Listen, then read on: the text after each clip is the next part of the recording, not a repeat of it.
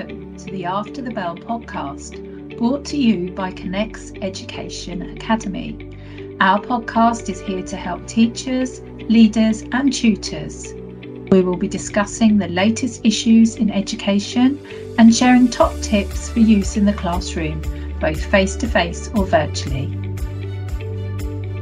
Welcome back to After the Bell, brought to you by Connect's Academy. Here at the Academy, we are committed to ensuring that schools and their staff are supported with as much training as possible to ensure children in their care are kept safe and are supported. This podcast is about safeguarding, so please be aware there may be something that causes you a trigger. If so, please take time out and seek support if you're affected by any of the content today. Our guest today joining me is Debbie Innes-Turnhill, and Debbie has been a teacher for 30 years, a lecturer at Birmingham University, and is an independent safeguarding consultant. Debbie is joining us today to share the recent publication from NSPCC Education, focusing on learning from recent case reviews. So thank you for joining me today, Debbie. Great to have you with us. Hi there. So today we're going to be talking about the findings from the case reviews that are relevant to schools. And I believe that the NSPCC published this in February this year. So where shall we start with this? Well, the document starts with reiterating the duty that all education settings have to protect children from harm. And I think the vast majority of our schools know this, but I think it's important to re-emphasise the fact that in many cases it is school that is best placed to notice what is happening for children and young people. Yeah, absolutely. I think I would agree with you there. How do you think schools should make sure that children and young people are being kept safe? I think you start by thinking about how you create that culture of safety. And for me, that's something more than being compliant. Having all your policies and procedures in place is really, really important. But it's the relationships and communication that is really key. Building on, of course, on good quality CPD. Yeah, thank you for that. So obviously here at Connect's Academy, we have a raft of safeguarding and pastoral care professional development, and these range from adverse childhood experience training through to domestic abuse and how to manage children that have been impacted. We also focus on prevent bullying and substance abuses. That's just to name just a few that we have here. But it's sad that we actually have to have these conversations, and teachers are having to be more and more sort of educated themselves around this. So I know, where do these issues come from? Well, these issues are based on child safeguarding practice reviews, and they were brought in working together to safeguard children in 2018. They replaced the serious case reviews that were before them. And they are based on serious incidents where a child has died or been seriously harmed, and when abuse and neglect is known or suspected. So they're cases like Skye Hobson, like Arthur Labinio Hughes, where there's been something really big. Child, and these reviews have been put together. What the NSPCC have done is looked at the ones that were published between 2020 and 2022, so quite a short period of time. And they also summarised some of the key points from previous reviews, but we'll circle back to those at the end. It's important to remember when we're talking about what can sometimes go wrong, that in many of the reviews that the NSPCC looked at, education was the source of stability and continuity in pupils' lives. And it was teachers, and for me that wouldn't just be teachers, it would be any key adult in school, were often identified as the positive relationship in a child's life. So whilst this learning is really important for schools, take from this that actually schools are actually the most important thing in some children's lives. Yeah, and that, I think that's really reassuring to hear as well. I think it's not all bad news stories, that there is a lot of great practice that's out there, and there's some exceptional educators who are making sure that children are protected and looked after. So we need to celebrate that as well, definitely. We do. What are the key issues that are mentioned in the briefing that have come out? So there were 7 key issues that they focus on. So one is where schools focus on a disciplinary response rather than a safeguarding response. The second one, supporting children, was about supporting children with special educational needs. The third one was about recognising the causes and consequences of bullying, and you've mentioned that already, Georgie, in terms of the training and support that Connects can offer.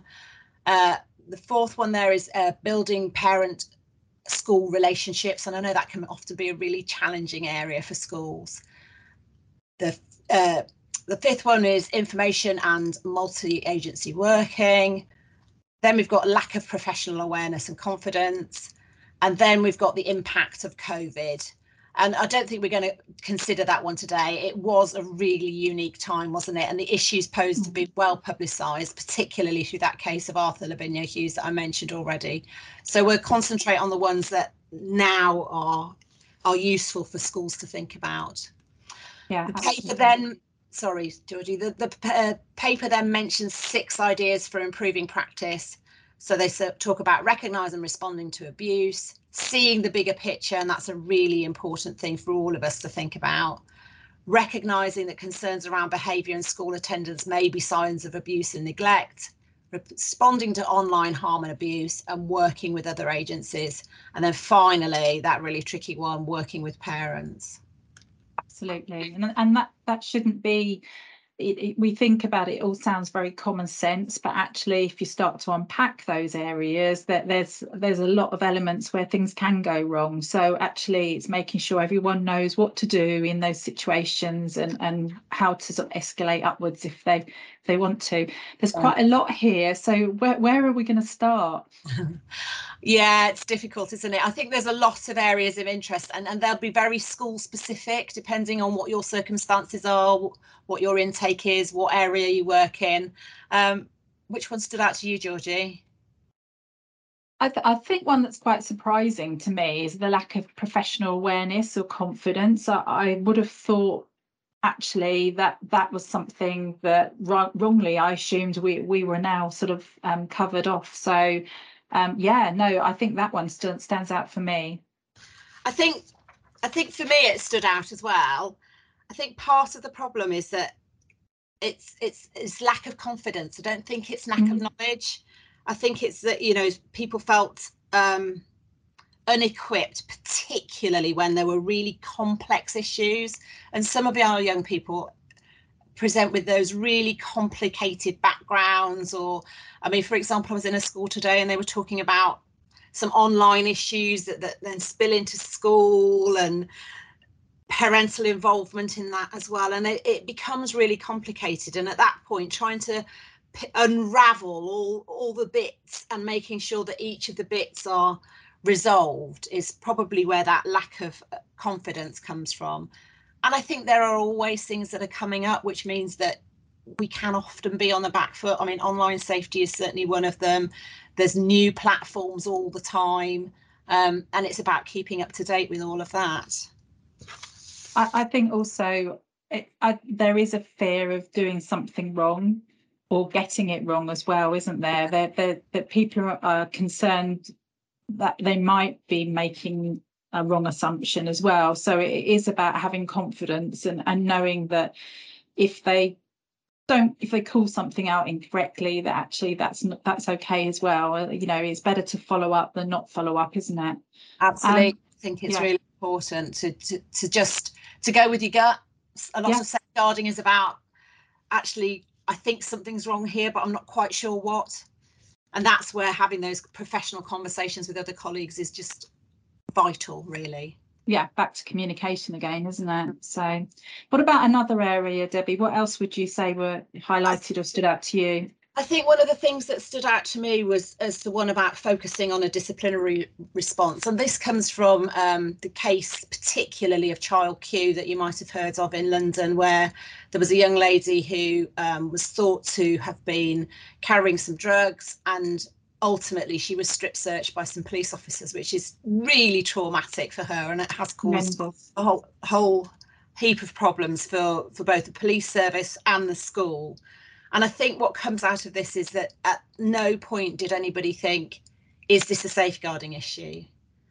And I work in a lot of schools, and a number of those schools are beginning to say, OK, if somebody is behaving in such a way, is it because they have some unresolved trauma? Is it because their needs aren't being met? And I think we need to just stop sometimes and think, why is a child behaving like that, before we jump straight in with the sanctions, with the consequences and those sorts of things. Yeah, it's a back again to making sure that you're not jumping to conclusions or assumptions as well. So do you think there are some golden threads that are running through these findings that we talked about? Yeah, I think there are. I think, it goes back to what I said at the beginning. It links really closely to what is your safeguarding culture, and that's dependent on relationships and communication. And I can't emphasize that enough. I go into schools a lot of the time, and the schools where safeguarding is good, it starts with those two things. Essentially, I think there's sort of 4 interlinking or concentric circles around the findings. And you've got children and their needs at the centre. Are we making sure that we treat behaviour as communication? What does behaviour and attendance and approach say about what is going on for them? There's a bit more about attendance and, assuming it's because of a medical need or a disability, rather than thinking actually is something else going on for that child at home. Do we know about children's online lives? International Online Day this year was about, asking children what goes on in your life online and the challenges that presents to them. How often do we just have an open and frank discussion with children about their online lives? And I think the next circle around that is about staff and their approach. Do all your staff need to know what they need to know? And like we've said, do they have the confidence to apply what they know, having built those trusting relationships with the children and young people in school? And are key staff given that time to step back, that bigger picture? Are they getting time to see all the information and look at a child and young person holistically? And that might need the support of reflective supervision. And again, I know that Connects have a reflective supervision course that schools can look at. And that helps manage the emotion of children's lives, so it can be seen in the entirety.